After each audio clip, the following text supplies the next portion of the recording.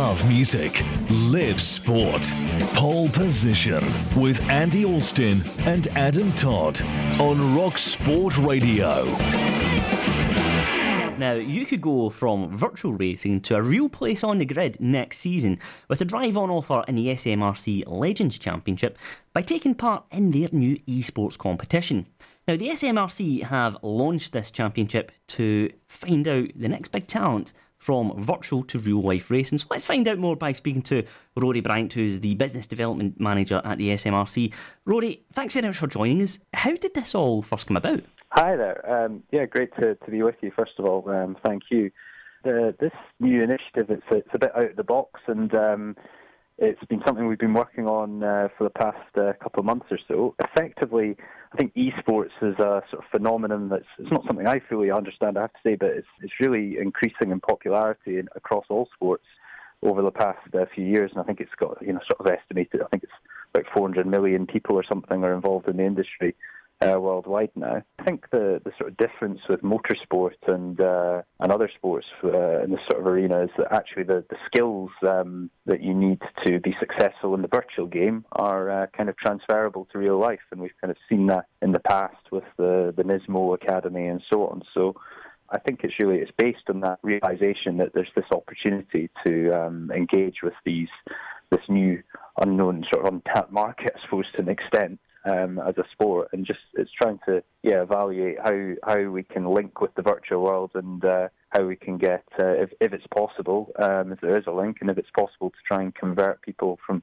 virtual to reality, as the kind of slang goes. So what are the entry requirements for this competition? Effectively anyone can enter. You've got to be 16 or over, and basically if you've got an iRacing account online, you can enter. It's as simple as that, really.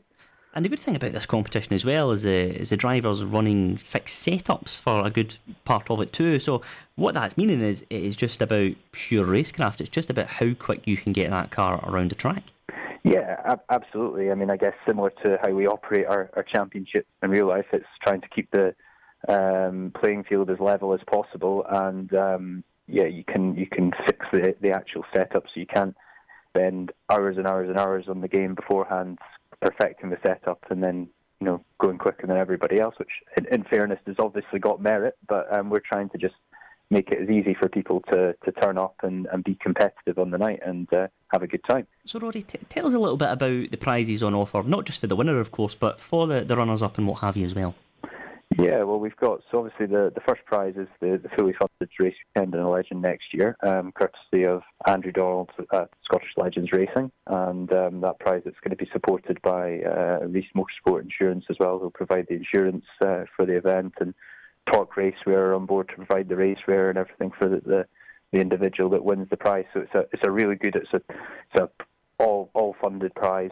Knock Hill are on board to provide the ARDS test for it, so that's the first place prize. Second place prize again is an ARDS test, which is obviously the test you need to do in order to get out on track and race, which is great. And the third place is kind of awarded to all the semi-finalists, and they will get an invite, a VIP invite to one of our race meetings next year to come along and get a tour around the event and find out how they get involved effectively. So it's kind of, there's 14 people will make it through to the semi-final, which is going to be, as you've probably read, on the 2nd November up at Knock Hill, who are providing us with some track time on the kart track to do a sort of hot lap shootout with the guys. We're going to have Robert Reid along, who's 2001 World Rally Champion, to help with the evaluation. He's got a huge amount of experience in performance sport and sort of helping to evaluate people. And of course Graham Carroll, it's great to have him on board, and he's going to be up there as well doing an assessment on the simulators on that day. So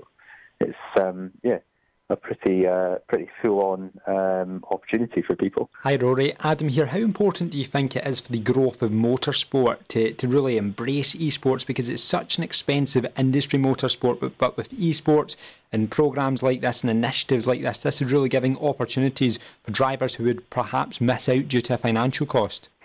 Yeah, absolutely. I think that's the thing, is that you can obviously, all right, fair enough to go e-racing, you've got to have, I suppose, a steering wheel set up and a computer, but once you've got that, the costs are very limited, and then that's, a good way of you building your skills initially. And if we can create, depending on how this competition goes, if it's successful and we can make it run more in the future, then I think that there could be definite opportunities for, highlighting that clear pathway for people to move from virtual into reality more often. I think, from what I understand, there's quite a substantial gaming community in Scotland, and part of the rationale for doing this is really just to highlight that we're on your doorstep and this exists. And even if it just raises people's awareness of the sport, and it means that they come along and spectate, and that maybe means they get involved in some shape or form if they don't initially get involved in the racing side of things.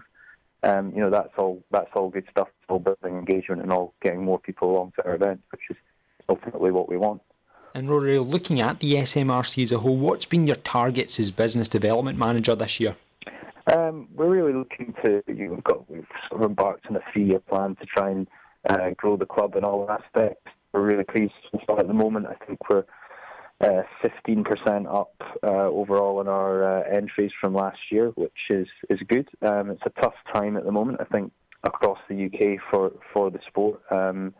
It's I don't know if it's the political environment or the economy, but it's certainly not easy right now. But we are making progress, which is really good. We started a number of new initiatives. This is one of them. I think.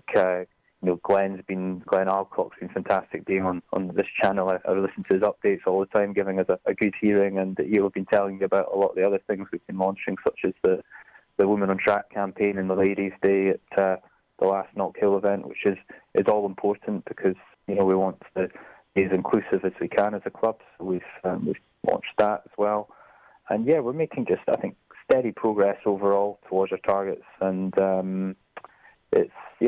it's kind of been in 2020 planning mode now for the last couple of months. So we're kind of focused on that now, which is going to be good. But we've got one round to go this year, and I don't know quite where the year's gone. It seems to have gone pretty quickly, but most of our championships are still undecided going into the last round, which is great, and it's going to be an exciting meeting on the 6th of October for everybody to come along and see.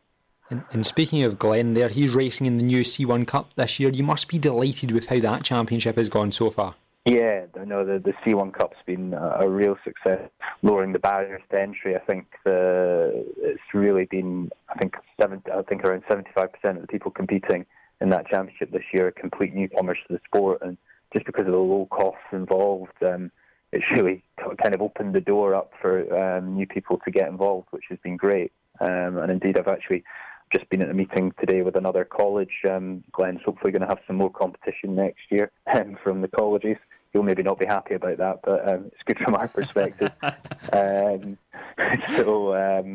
C1s have been really great, and I think the drivers are great as well. It's everybody's, so there's a real community getting built there, and the driving standards have been good. There's not been any big tiffs or contacts, which is good, and I think that's just going to go from strength to strength next year. And Rory, just finally, what would your advice be to anyone who's maybe noticed this new eSports competition and are thinking about getting involved?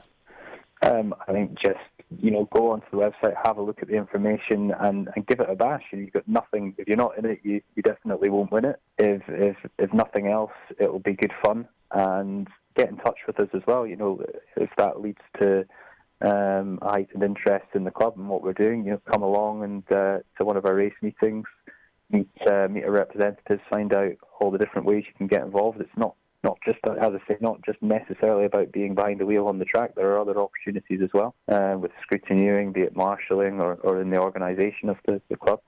And just get behind the wheel and in the virtual world, and hopefully that will help you pave your way into reality. Great stuff, Rory. Thanks very much. A pleasure to chat with you here on the show. Thanks very much for your time. That's Rory Bryant there from the SMRC speaking to us on Rock Sport Radio. Love music, live sport. Pole Position with Andy Alston and Adam Todd on Rock Sport Radio.